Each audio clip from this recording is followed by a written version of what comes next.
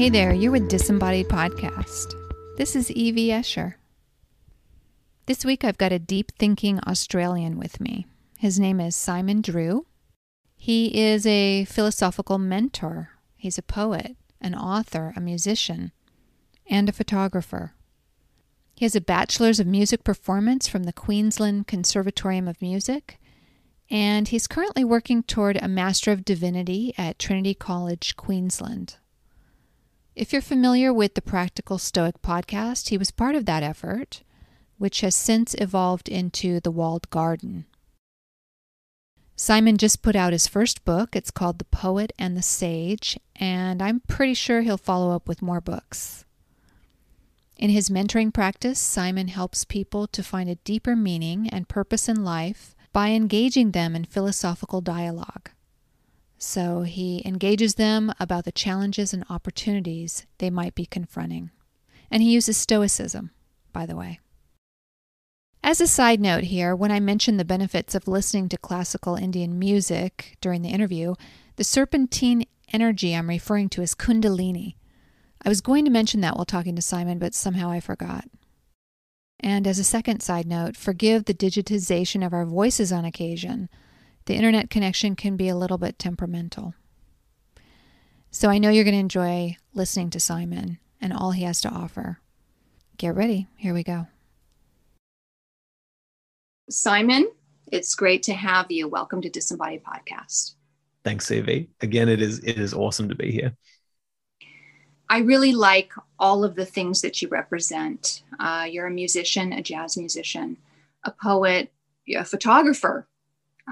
You're into philosophy, Stoicism. You're a mentor, a philosophical mentor, and you're studying divinity. You're at divinity school. And those things are really, I think, in this day and age, that's a rare combination of things, I would say. Okay, that's more of like a Renaissance man, kind of a classical thinker and artist type personality. So I like all that about you very much. And one thing I wanted to get into right away is talking about music, because I think music's pretty powerful for me. It has been in my life.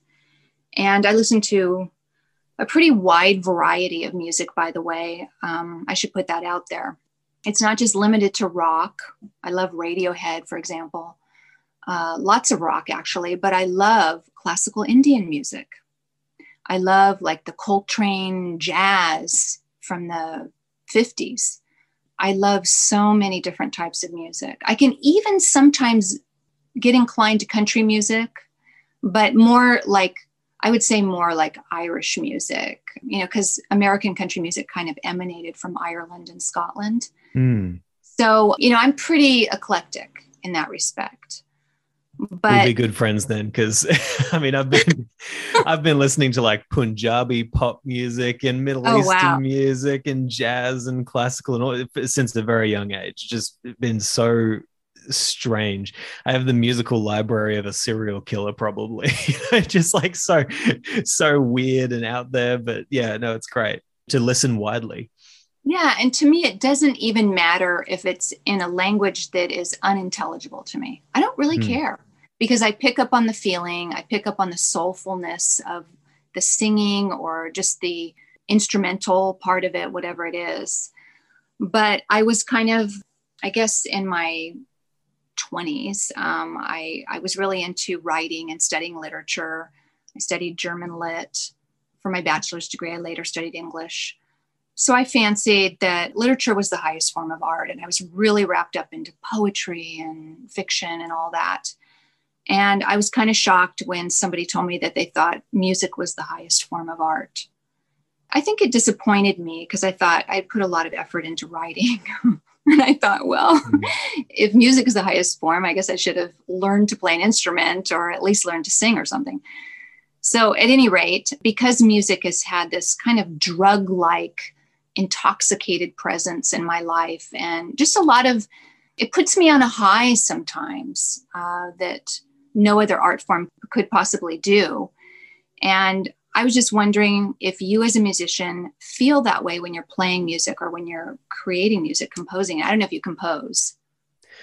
Well, that's the thing, because I started out I have a Bachelor of Music with my majoring in jazz trumpet and jazz singing.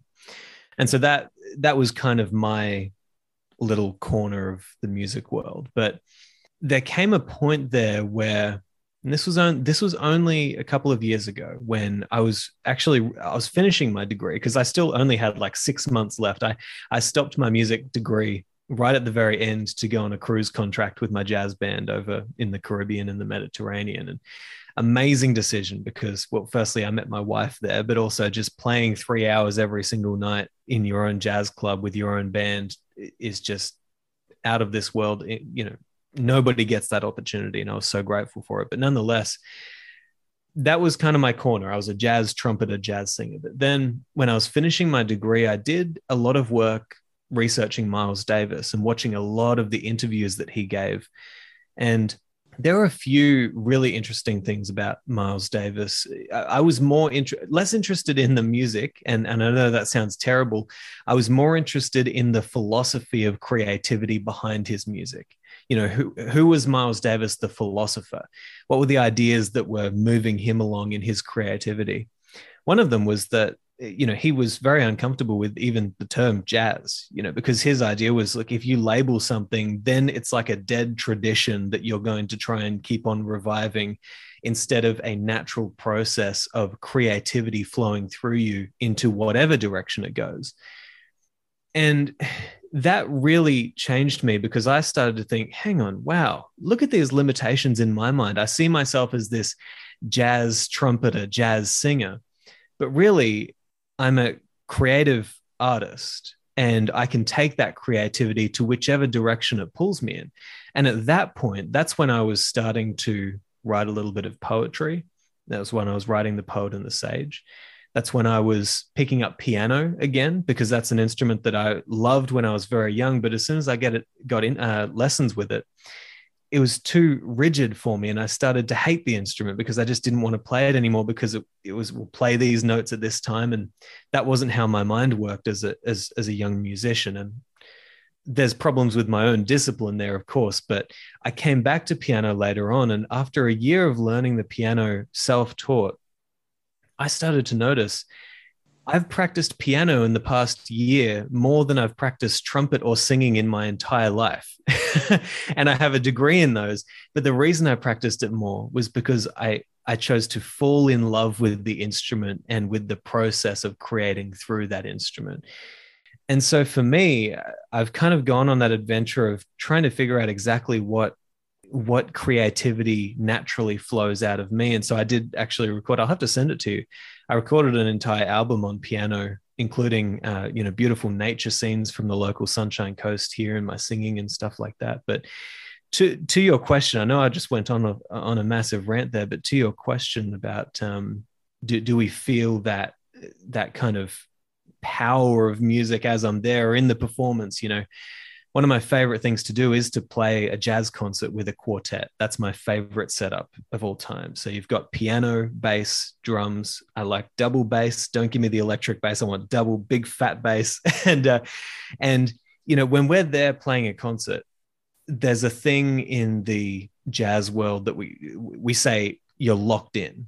So if everybody in the band is locked in, it's like we're right there on the razor's edge.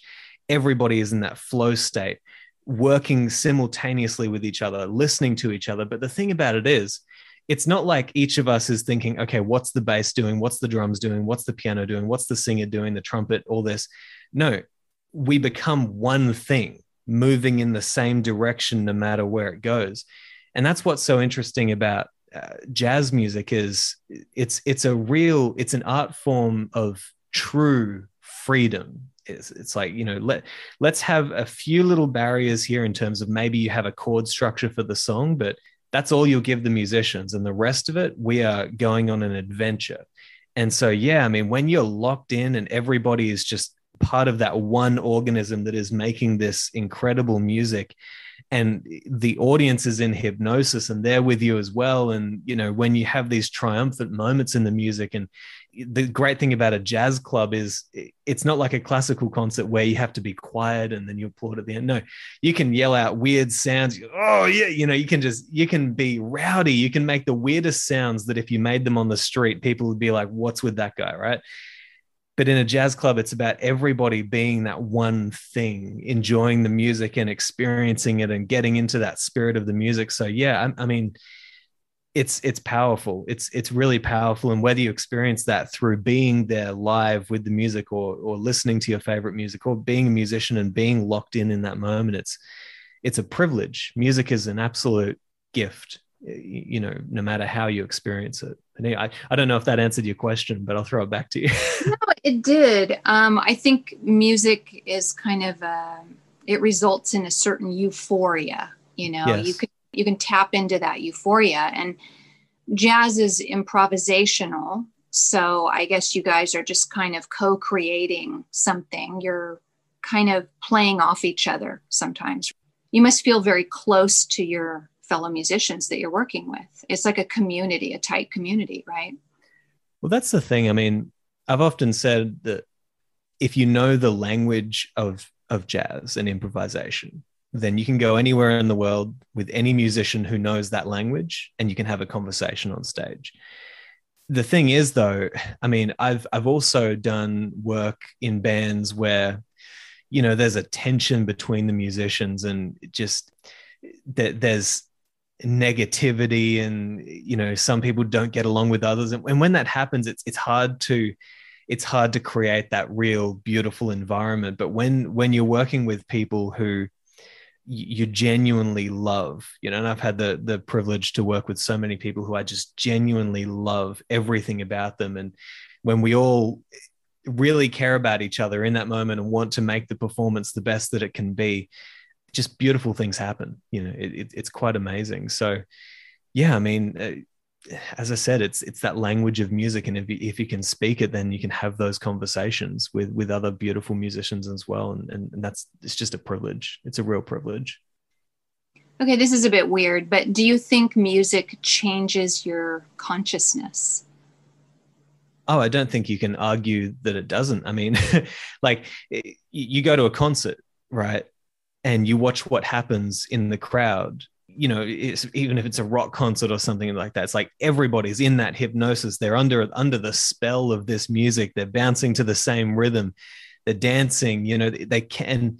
And this is one of the best things that it's an interesting idea that I took away from Jordan Peterson. He just makes the point that you cannot reason out of the experience of music, you know. And so he says that if you're sitting at a concert and you're just taken away, and you can't help this beautiful feeling and this deep sensed meaning in that moment, listening to this incredible symphony or something like that, if somebody next to you says, well, you know, it's just a bunch of, you know, instruments made out of these sorts of materials, and there's just a bunch of musicians playing these things, and like what's you're going to be like, hey, shut up, I'm listening to you know, like why are you telling me this? You know, you're arguing against something that is so clearly and innately powerful and meaningful. And I think that, you know, for centuries and thousands of years, people have understood that music changes the soul, changes our consciousness. Even somebody like Plato, you know, and I believe in his Republic, he argues that there should be certain scales that are actually appropriate for the ideal society, and other scales that should be left out based on their effect on. So they were speaking about this back then, that, you know, there are certain, you know, we would prescribe you certain scales for the soul, sounds for the soul. And I think that we've understood this for a long time. And I don't think that you can argue that there is an extremely beneficial element of this overtaking of consciousness by music. It teaches us to let go. Stop trying to think. It's what I have to say, it's one of the reasons why you will never find me writing an academic piece breaking down a piece of music into its parts and what's he doing here and what's it, because to me it's not an academic pursuit for me personally, it's, it should teach us to let go of that sort of overcritical thinking and just to experience what it is in this moment right now. What's happening to you as a result of you experiencing this music. So yeah, I don't know. What do you think? Because I don't think you can really make an argument that it doesn't affect our consciousness, but I don't know. What do you think? I do think a lot of music appeals to the emotions. Okay. So this would be maybe the lower side of humanity at times. It can appeal, pop songs can appeal to your desire for revenge. Pop songs get pretty directed at exciting people, maybe sexually, maybe there's always that. I think they get caught up in revenge a lot of times, or showing off, or, they have their loops that they get caught up in. But I enjoy pop too. I enjoy a lot of pop music, like Justin Bieber even. It surprises me sometimes how good his pop songs are. I mean, even now, not even like years ago. And he must have a good producer. He must be working with a lot of people who really know how to arrange the music to appeal to a wide variety of people, right? Yeah. It's not just appealing to teenagers, it's appealing to all sorts of people. Yeah. But I feel that, like, when I listen to, on the other hand, classical Indian music, it whips you into kind of an ecstatic state of being, which is, I would say, a little bit higher than just appealing to your emotions. Yeah. It gets that serpentine energy going up your spine, and it can just kind of release through your crown chakra sometimes. I mean, it depends on how long you listen to it and what types of pieces you're listening to. I love that. Once I started getting into that, I thought, wow, this is definitely above pop music and rock music.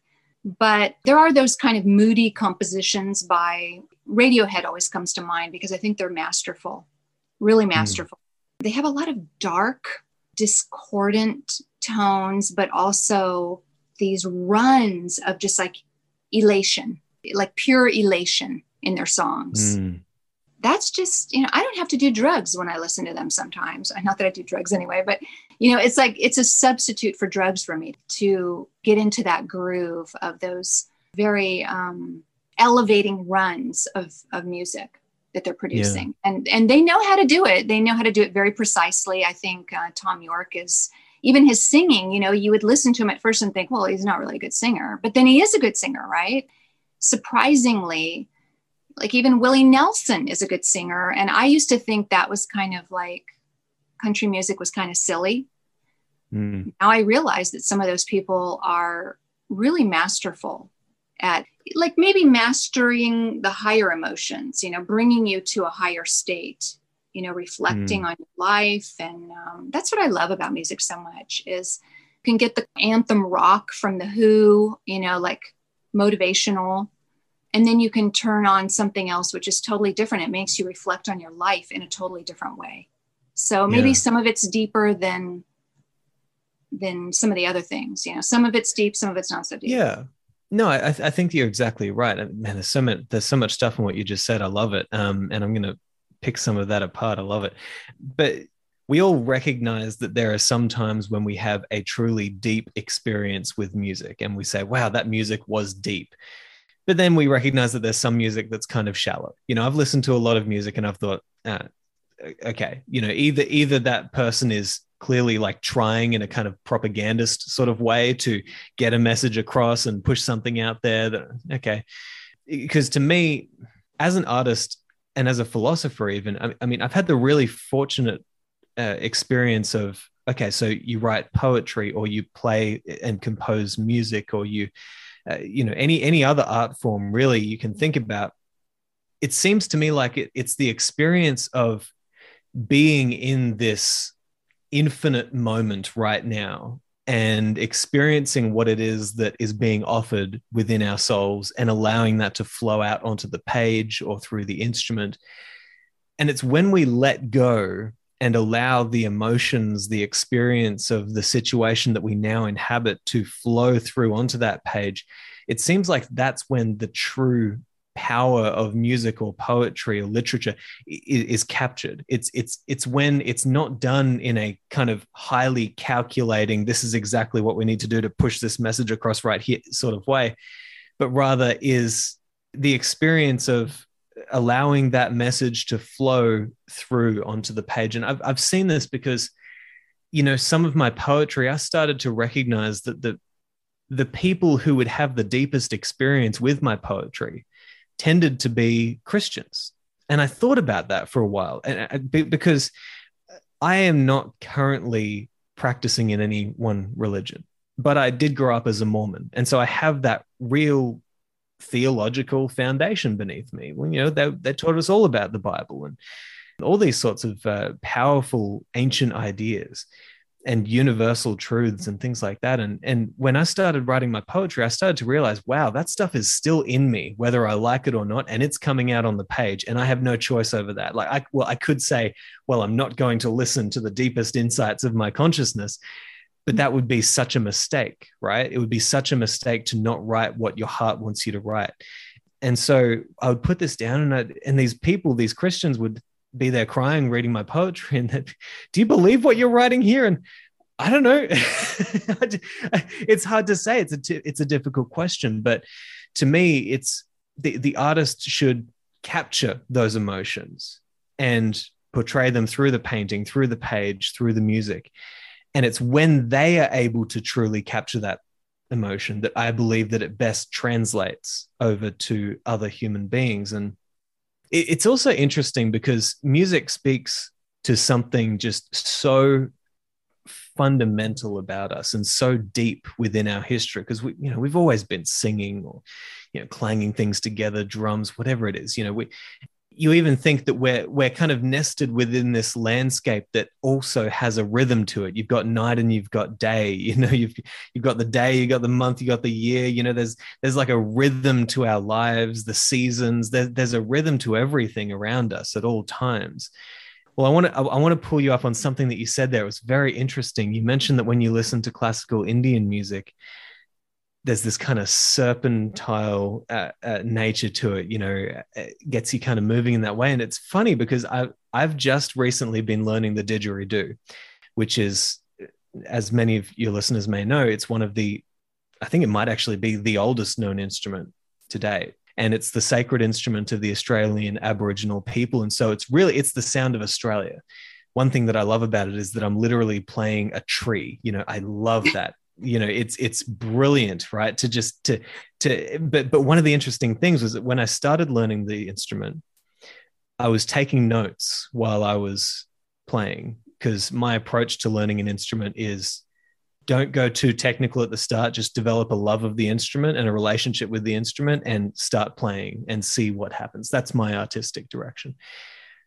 And one of the things that I wrote was it's almost like there's like a snake within us, right? This is one of the notes that I wrote down when I was learning the didgeridoo, because you breathe in through your nose, it kind of goes through your body in all the winding directions, and then it comes back out through the tube of the didgeridoo. And so in a way, you're almost creating this endless loop of this snake that kind of goes through you and back out the didgeridoo. And it's just interesting. That's such a deep, fundamental, mythological metaphor that we use as human beings that goes back as old as we can even remember mythology.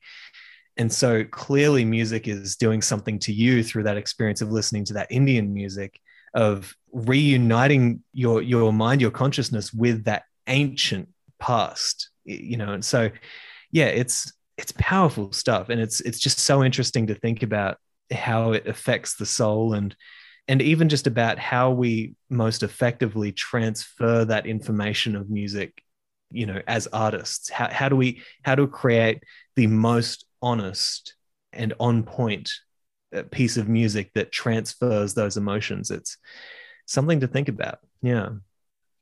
Yeah, it makes you wonder what's locked inside of people who haven't really ever tried to learn an instrument or whatever. You kind of wonder what would come out of me if I did. Like if everybody, it used to be that people used to learn instruments a lot. It was taught at school.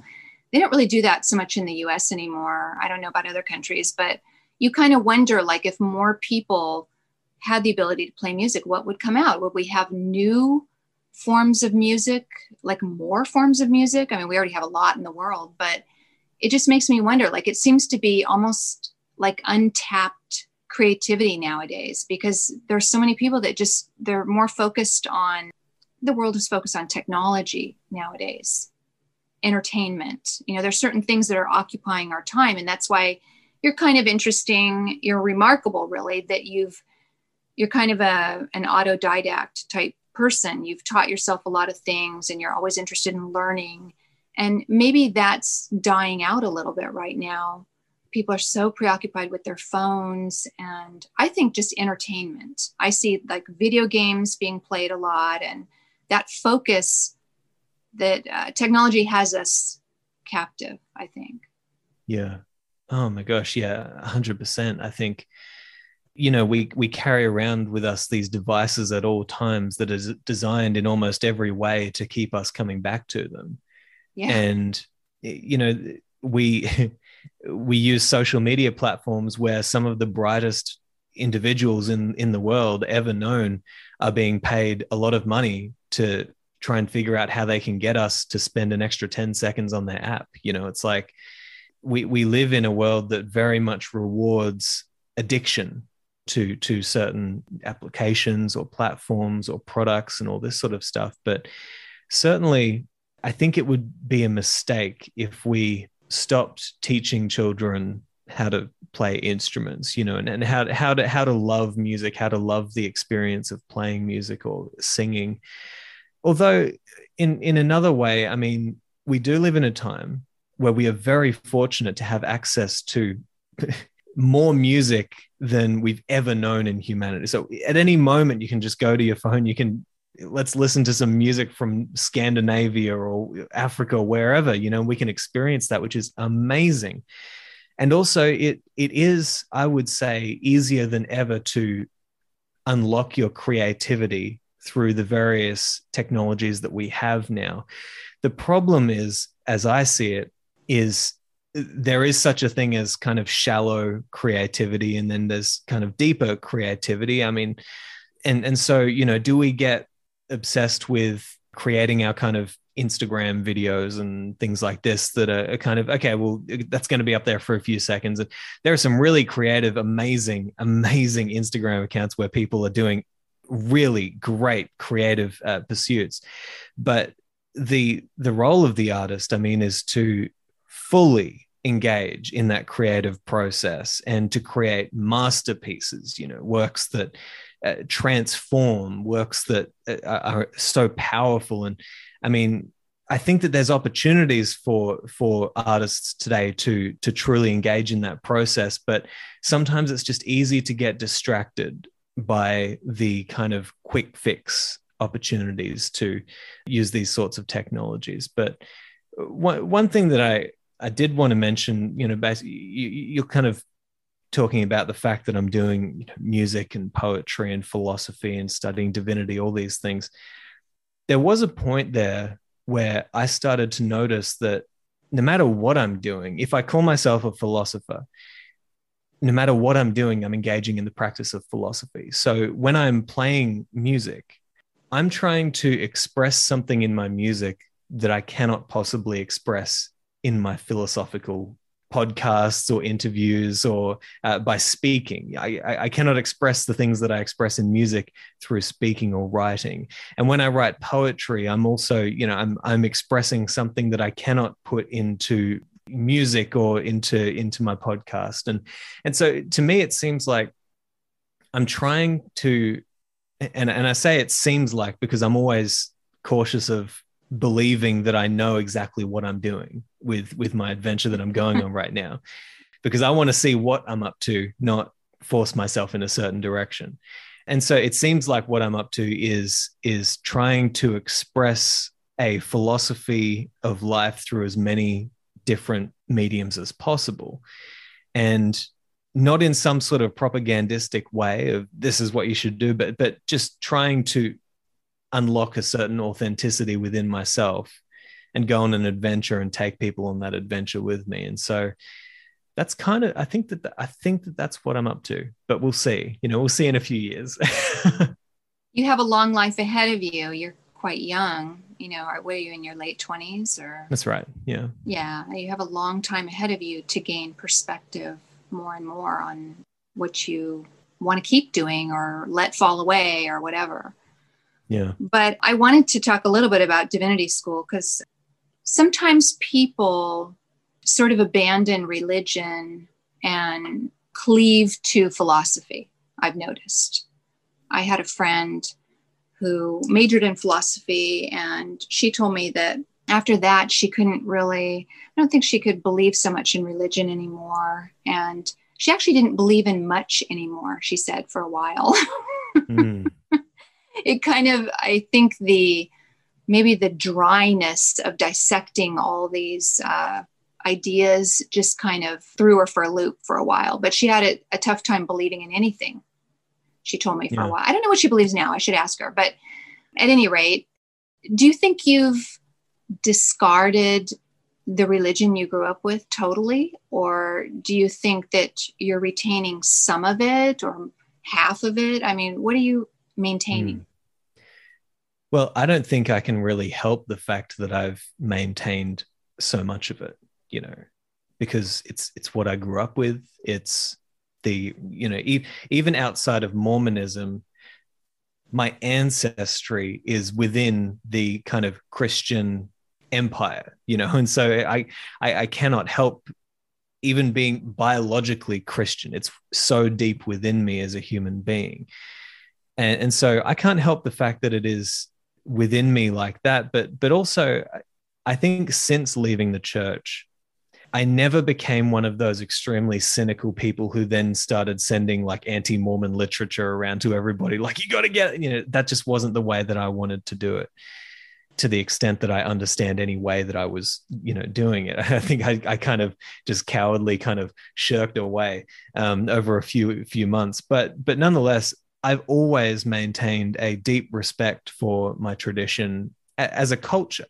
I think that culturally there is so much to celebrate within the Mormon faith and within Christianity at large. I think there is so much beauty and richness there that, even now, I mean, I find a really beautiful affinity for other Mormons. I was just speaking on another podcast the other day, and I listened to one of their episodes and found out that they too were Mormons, and I loved it. Because we have a certain understanding that we grew up with this sort of teaching, and it's very nice. But I think what I am doing with the Master of Divinity is I'm going through this with an open mind and open heart, genuinely wanting to see if there's anything here. So if my lecturers are able to teach me about any steps that I might take towards deeper enlightenment or a better experience in life that can help me and those around me to flourish a little bit more, I'm taking that.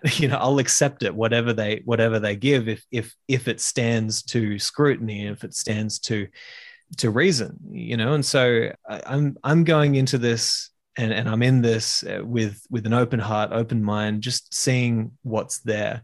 Ultimately, what I want is a theological education so that I can deal better with these ancient sacred texts, and so I can have a richer foundation beneath me when I practice philosophy.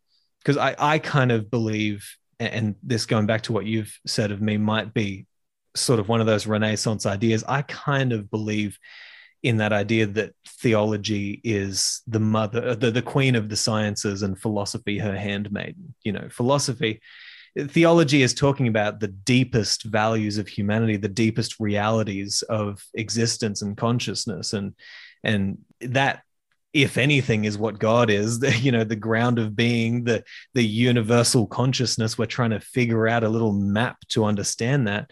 So I just figured, if I want any sort of education, let me go to what I believe is the highest possible education, see if I can find something there, and use philosophy as well to aid me in that pursuit. So to your question, religion, man, I think that there is so much beauty and richness in religion. But you also bring up an interesting point, because you mentioned that your friend, I believe I'm getting you right when you said that she essentially got, not bored, that's the wrong word, but there was a certain dryness there. I think she felt very jaded and kind of unplugged from believing in anything anymore. That's what she said.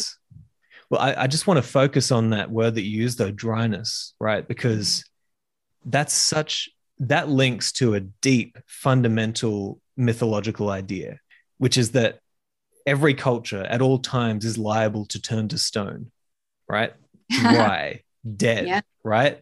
And that means that the spirit, the living waters, have drained out of that culture and it can no longer sustain itself, right? But the idea is, well, we need to let those living waters flow back into the culture so that it can live again, so that the gardens begin to grow again. And I think that one of the problems of our modern age is that, you know, when a culture turns to stone, that includes the religions, it includes the clergy people, it includes the religious who are seemingly trying to allow the living waters of spirituality and cosmic visions and God and divinity back into the people. But let me give you a perfect example of this. In Brisbane, this capital city near where I live, there's a street there that has two churches on it. On one corner, you've got this beautiful little stone chapel. It's something out of a fairy tale. You know, it's just absolutely stunning. And every part of it is just, you know, there's imperfections, but it's perfect as a whole because of, you know, they took their time, they took their energy to make this a temple to God. You know, that's what it's supposed to be, the highest possible good, virtue. And then on the other side of the street is this god-awful yellow brick monstrosity of a chapel. And you think, like, those are two different time periods. Clearly, the living waters were flowing through these people when they built this chapel on one side. And clearly there's something not quite right about it. Because if you're going to build a chapel, you might think, let's build it as beautifully, a stunning haven of spirituality and beauty and divinity and God and virtue. Let's make it perfect. But instead, there was a period where pretty much everyone in the culture was building these ugly brick buildings, just no thought go into it. It's just a place to congregate in. And you think that happens to the churches too. So I think that our challenge in religion is always, how do we allow the living waters of the Spirit to flow back into it so that the people within this religion feel as though they are having a true experience of divinity and a closeness with God, as opposed to it just being purely a dogmatic pursuit of these sorts of ideas. So that's the way I see it anyway. Maybe I'm a bit too harsh on that church, but I don't think so. Unless there's some, you know, surprising thing going on inside where people feel very tight as a community and loving and giving. Of course. And you never know what's going on, you know. Of course. Yeah. I think my point is more to the idea that we in our cultures are taken away by the spirit of our age, you know, mm-hmm. and so we cannot help but be within that spirit of our age. And so, you know, even if you go into a cathedral, the cathedral tells you something about the way that the people who built it saw the world. You know, who in their right mind today would dedicate themselves as a craftsman to spend their entire life building a cathedral that they might never see finished? You know, what kind of amazing eternal vision of your place within this cosmos would you have to have in order to dedicate yourself in that way? And as you say, certainly we don't know what's going inside. And so, you know, it may be the tightest congregation that I've ever seen. If I went into that church that I believe was pretty ugly, and I don't, so that's why I want to make the point. I'm not judging the people within. What I am saying is that even architecture gives us a representation of the general spirit of that age, that decade, that year, whatever it is. And so in that way, culture, you know, we the artists and the architects and the musicians, all these people, we create the goods of the culture, you might say. But then that culture speaks back to future generations and teaches you of past times and what the general spirit was. And that's what's so interesting about culture, is that if you listen, if you watch, if you pay careful attention, it speaks a message. And I think that the message that I'm trying to get across in those two examples is this idea of, you know, the living waters, and then it kind of dries up, and then, you know, our job is to bring it back in. So it's certainly interesting. Yeah, it's interesting to see things like that. But I don't know, maybe I'm too cynical. So the yellow church might be a sort of fast food type religious experiment. Well, I mean, there's a lot of that, right? Let's make no mistake. There's a lot of fast food religions out there, but also there's probably a place for that. One of the very few things that I will claim to understand about Christianity is that if Christ represented anything, he was in part a representation of the unification of the highest and the lowest, and so that's one thing that Christianity has as a real tool, is that, part of their philosophy is to do some sort of fast food Christianity for people. Like, if it gets Jesus into their life, we're going to do that, and so not to be too judgmental of those sorts of things. But at the same time, I think that the people who are turning against religion, falling away from religion, who are very critical of religion, I think that they've got some brilliant and very reasonable arguments. And I mean, all you have to look at is, the pedophilia and stuff like that in the Catholic Church, or, in so many religions. And you think, man, a haven is created. Even myself, every year when I keep on getting older and I keep on finding out more and more about certain people who even I knew within my church whose families were sexually abusive, and you think, people who fall away from religion have very good reasons to do so. But at the same time, when you fall away from a religion, you kind of have to ask yourself, did I really take the time to sift the wheat from the chaff? Or was I just bitter and resentful at some of the people who I saw and the terrible examples that they gave me, or the terrible things that they did? Because there is value there. There is a baby in that bathwater, and you can't throw it out. It's not wise to do so. So I think I'm trying to navigate those waters at the moment. Pedophilia is an extreme, and there was a culture, particularly in the Catholic Church, that just kind of fostered that ongoing. Yeah. And that's very sad. But they did other stuff too. They were like taking babies from women and selling them. And, there's just a lot of bad stuff going on. And to me, it's not just a sign of the Catholic Church being corrupt or something. It's just absolute power corrupts absolutely, right? Yeah. It's what happens with people. Exactly. Yeah. So, I mean, it could happen in your neighborhood and have nothing to do with church even. So we all have to know that. But at the same time, people in the church were posturing and pretending to be the holiest of the holy, etc. And it's hard to live with that you were always talked down to. And yet these people that were talking down to you were they had an ugly side, a really ugly side. Yeah. So it doesn't sit well with people. And I understand it as well. I think, I think I have a different orientation though. I'm not blaming necessarily the church. In my case, it'd be the Protestant church. I wasn't Catholic or Mormon, but, evangelical Christianity in America is kind of its own beast. It's got its prosperity gospel on the one hand, and just there's all sorts of stuff tangled up with it. And I find the indoctrination side of it to just be more than I can bear nowadays. I don't want to be indoctrinated repeatedly. I don't want people giving me DVDs and books and tracts. And this is a somewhat religious country, even though it's a modern country for the most part. I say for the most part because we are a bit old-fashioned in some ways. But I feel the indoctrination has just got to end. I don't see the point in it anymore. We've had 2 millennia, 2,000 years of Christianity. Do we need to keep handing out tracts? Did somebody not understand what Christianity was about? And it's not that I have no appreciation for Christianity, because I do. I think there's there's an unconditional love message that actually resonates in many religions, but Christianity does it beautifully. Okay. Yeah. The stories of Jesus are very inspiring, about not casting the first stone, and just so many stories, are really memorable. And I grew up with it too. I can't extricate myself from it entirely. But I think to have a free spirit, to be a free spirit in this world, as a creative person or otherwise, I have to drop the indoctrination, and I have to come up with my own open-minded worldview. And some of it may actually harken back to Christianity, but some of it may not. I appreciate Hinduism.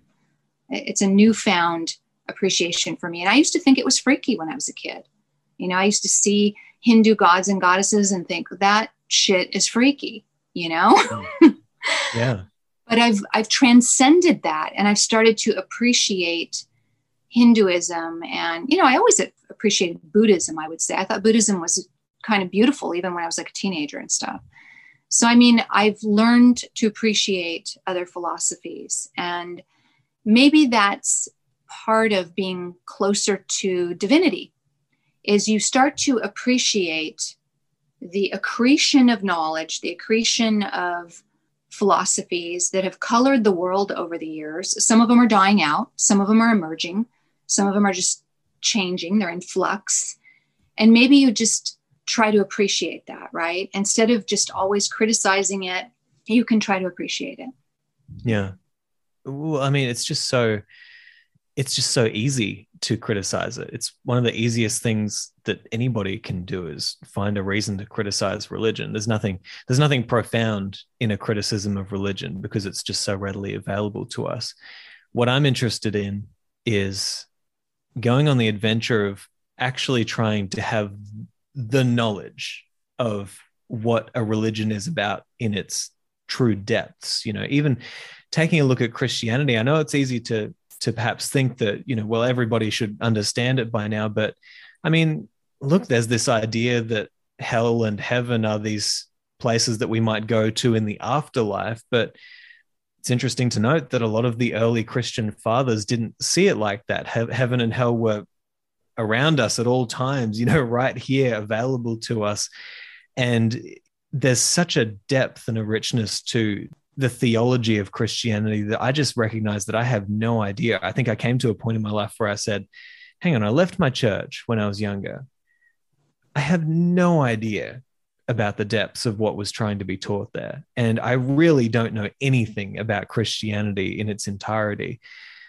Really, if I claim to be any sort of philosopher, or if I'm working towards being a theologian, then I should probably have some sort of firm foundation beneath me of an understanding of these things. And I have to say that I think, to me, one of the biggest things that pushed me in the direction that I'm in now was writing The Poet and the Sage, because I started to realize that this sort of poetry and prose and deep theological ideas, like it was almost like I stood back after finishing writing that and I started to think, this is some sort of even Christian mysticism that's coming out of me right now. And it's this experience of awakening to the infinity, the eternity of everything in this moment. And it kind of freaked me out. And I thought, well, I don't know what just happened in writing this book. I don't know what it's about in its entirety.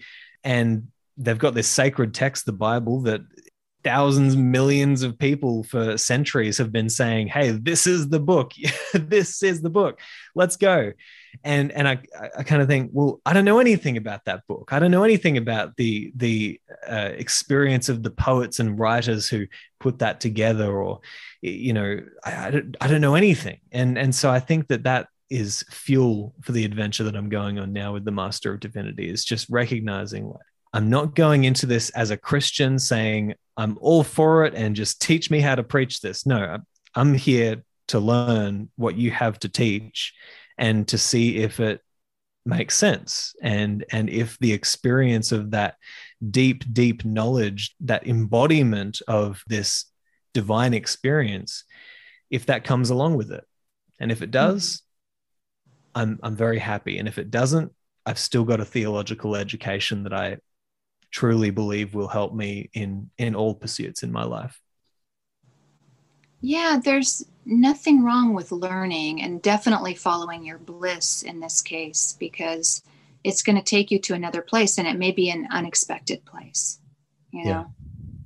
So yeah. I applaud you for doing it. I would never, steer someone away from studying something that is kind of a passion for them and is satisfying to them.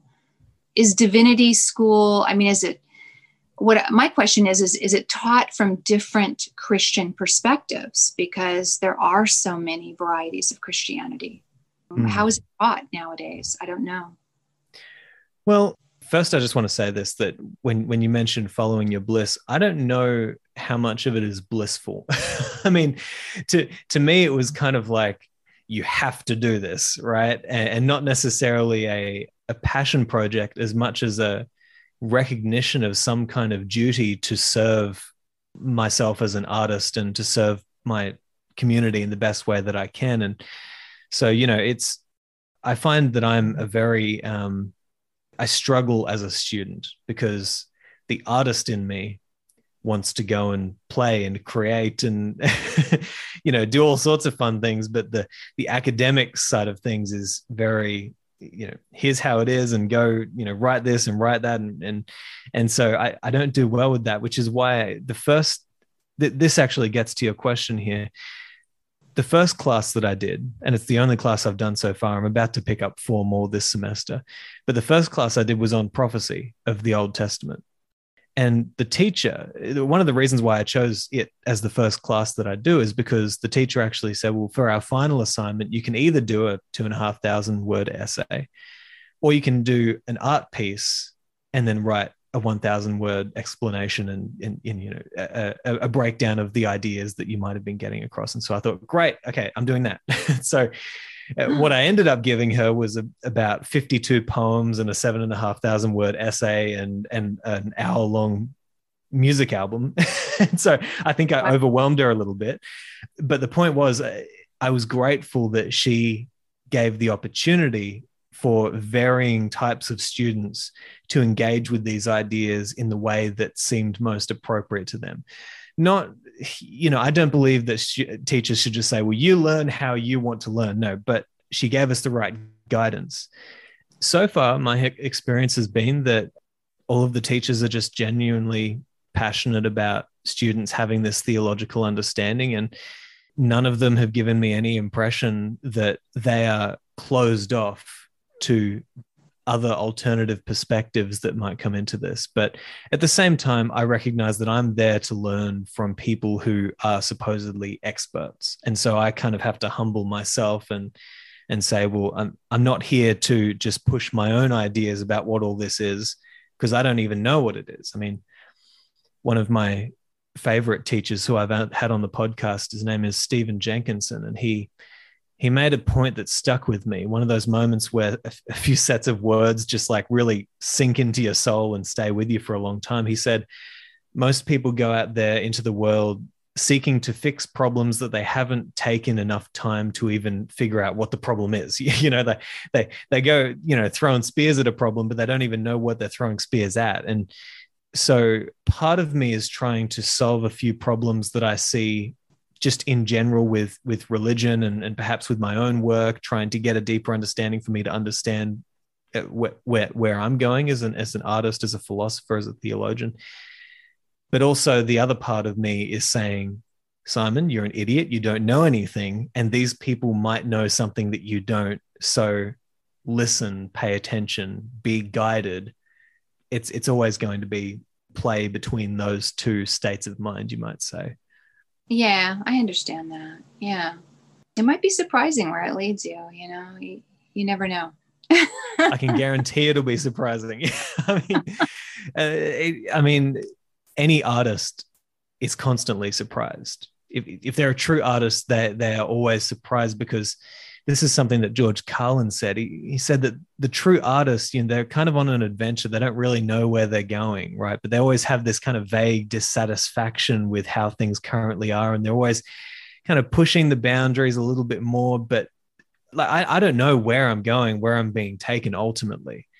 There was a year there, 2020, where my wife asked me, what was the best thing about the past year? And I just said, the best thing about the past year is that how I see the world now, the kind of consciousness that is inhabiting me, or I'm inhabiting at this point, I don't even recognize it compared to how I saw the world at the start of 2020. It was just two completely different ways of seeing my place within the world, within the cosmos, within everything.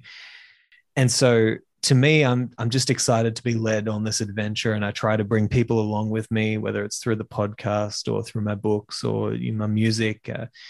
we've got some really cool, exciting adventures going along, and I haven't been led wrong so far by just letting go a little bit and seeing what the adventure leads to. Yeah. And I'm sure you feel that way even with your podcast as well, right? I mean, you can't help but be changed as a result of the conversations that you must have with people on your show. And you look back and you think, wow, I can't believe that I took that step to just do that one little thing, release that first episode and see who I get to talk to. And you probably had that experience yourself, right? I did.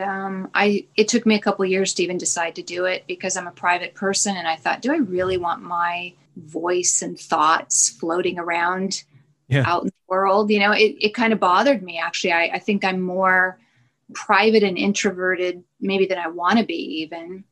But when 2020 came along, I just said, you know what, I'm going to have to do this because I felt bad for people. I felt like I was getting through the pandemic a lot better. I could meditate. I could do a lot of things that I didn't always have time for before the pandemic. And I felt like I was making good use of time. And I was kind of happy in some ways. I mean, not happy for society. Yeah, society was clearly suffering. And, you know, I did have my bad days where I felt trapped at home and just mad that I couldn't just do whatever I wanted to do. I had to cancel trips that I had wanted to take and stuff like that, like many people. But on the other hand, I think I fared better than a lot of people. And I thought it was maybe due to my mindset where I just kind of, I don't get too attached to outcomes. And, you know, maybe that's the little Buddhist inside of me. You know, meditation and connecting with the spirit side is important to me. So I think for those reasons, I thought I need to share this with somebody. And even if nobody really cares, I'm just going to share it anyway, and we'll see what happens. And that's what you have to do. You have to take a step. And, you know, I'm a writer as well. I've been doing some photography lately as well. You know, I'm always creating things and to the point where I can't really stop. You know, I'll even knit things. And, you know, I just learned knitting a few years ago because I was compelled to figure out how 2 sticks and yarn can make something. You know, I just had to like figure it out and do it. And I don't know, I'm always thinking of a new creative project that could serve me well or could serve the podcast or whatever.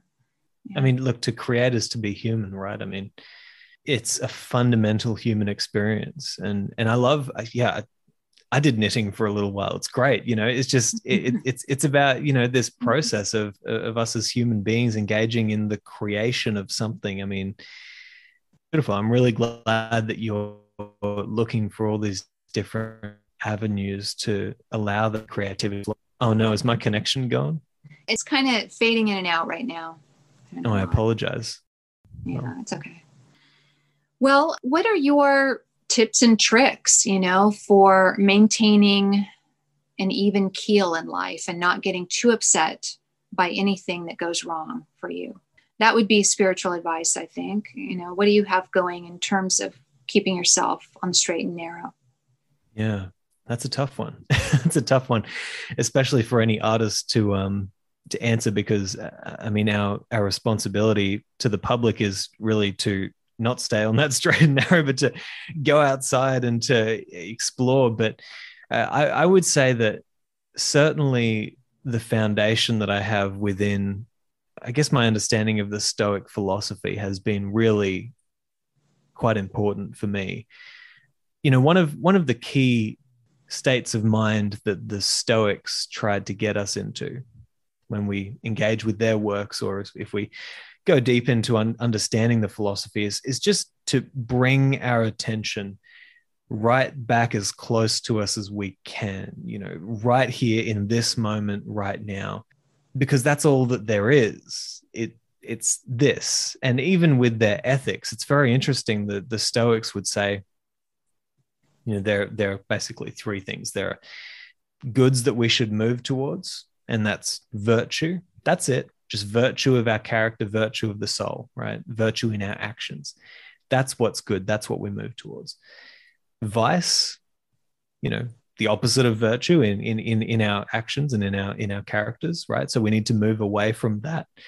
And everything else, money, computer, microphone, books, everything that we see outside of us, right, is indifferent, meaning it can at any moment participate with virtue or participate with vice based on how we use it.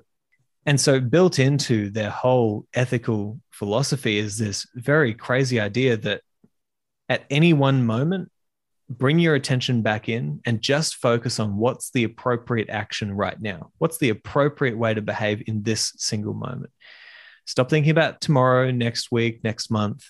They haven't arrived yet. They may never arrive. I've got this tattooed onto my arm. It's a memento mori, remember death. It could catch up with you at any single moment. And Seneca even made the very interesting point that we need to remember that we're pretty bad at predicting the future. When was the last time that you had some crazy stress or anxiety about something that was going to happen 2 weeks from now? When was the last time it actually happened? We basically look into the future and we think, oh, I can't believe that's going to happen, or I can't believe this is going to happen. Or we hope, which is the other side of that coin, saying, well, I hope that this will happen. I hope that this will happen. Either way, what we're doing is we're setting an expectation for the future that may or may not actually happen. And we're going to feel the emotions of that time in the future right here in this moment. So when I fear something next week, I'm pulling the negative, horrible energy of next week, if it even happens, right, into my body right now. And that can't possibly be good for this moment and making the most appropriate decision. So as I said, that's kind of something that keeps me grounded is, when I have a stressful day, when I've got 20 projects at once balancing, and that's been pretty much the last 6 months, maybe 3 years, maybe my entire life. Anyway, so when I have all those projects going, I always try to bring myself back to what can I do right now? What simple action can I take that is going to make things better? And I try to do that. And as long as I'm able to pull my attention back into that moment and that appropriate next step, that appropriate next action, then you're kind of locking yourself into that adventure and saying, well, let's see where this takes me. And this is an idea that is found in the Beatitudes as well, the Sermon on the Mount, where it says, sufficient unto the day is the evil thereof. Well, today, there are problems to deal with right here, today, right now. Deal with those. And if you can learn how to deal with the problems of today really well, then as you're doing that, you are also at the same time learning how to deal with tomorrow's problems well and next week's problems well, and because you're always going to be here in this day doing this thing right now. So I think that that's a powerful idea that can help people to just bring their attention back into what is surrounding them in this particular moment, just to see what can I do, one thing that will move me closer to whatever it is that I'm trying to achieve. So yeah, it's a good one. Very good idea to keep in mind. I think most of us are living in the future or living in the past in some way. Yeah. I include myself. I try not to get apprehensive about the future, but I was always a worrier. That was like my nature. So I've tried to distance myself from that. Yeah. Well, it's something that we need to practice, right? I mean, philosophy is a practice, and through practicing, we make these kind of far out philosophical theories. We bring them into our body and we make them embodied, within ourselves, so that virtue is not just something that we're always trying to achieve, but something that we can participate in each moment of our lives. And so I think that is really the role of any sort of public philosopher, at least who philosophers who are trying to do the job of philosophy, which is to love wisdom, is to help people to see ideas that could be embodied within themselves that would lead them to a deeper, more profound experience with life. So to me, when I think about the role of philosophy, I go right back to the Greek definition of the word: philo, meaning love, and sophia, meaning wisdom. Love, wisdom. That's it.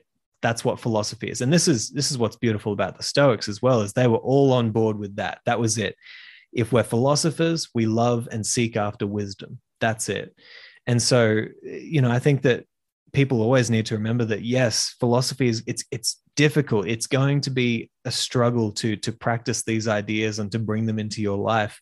And you're always going to be living in the future or living in the past, and it's hard to get yourself centered in this moment.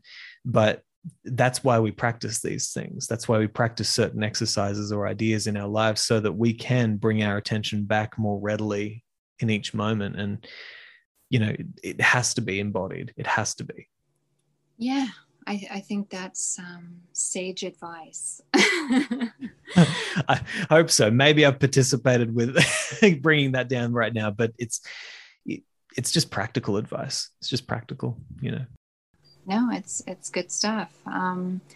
So we're going to put in the show notes for this episode a link to your website so people can pick up your book, listen to your music, read your poetry, connect with you as a philosophical mentor if they want to.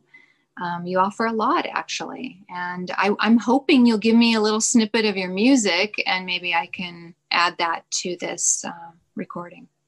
Absolutely. Will do. I mean, if anybody wants to hear it out there, I mean, if you search Paradisa Suite, that's the piano album that I did. And there will be more coming soon. I'll send you a link because it's really hard to spell the word Paradisa. It's the original word of paradise. And so, yeah, it's a weird one, but this has been such a beautiful conversation. I can't thank you enough. Like, you're a beautiful interviewer. The questions have been beautiful and profound, and I've just really enjoyed this conversation. So I hope we have more. I hope we get to do this again.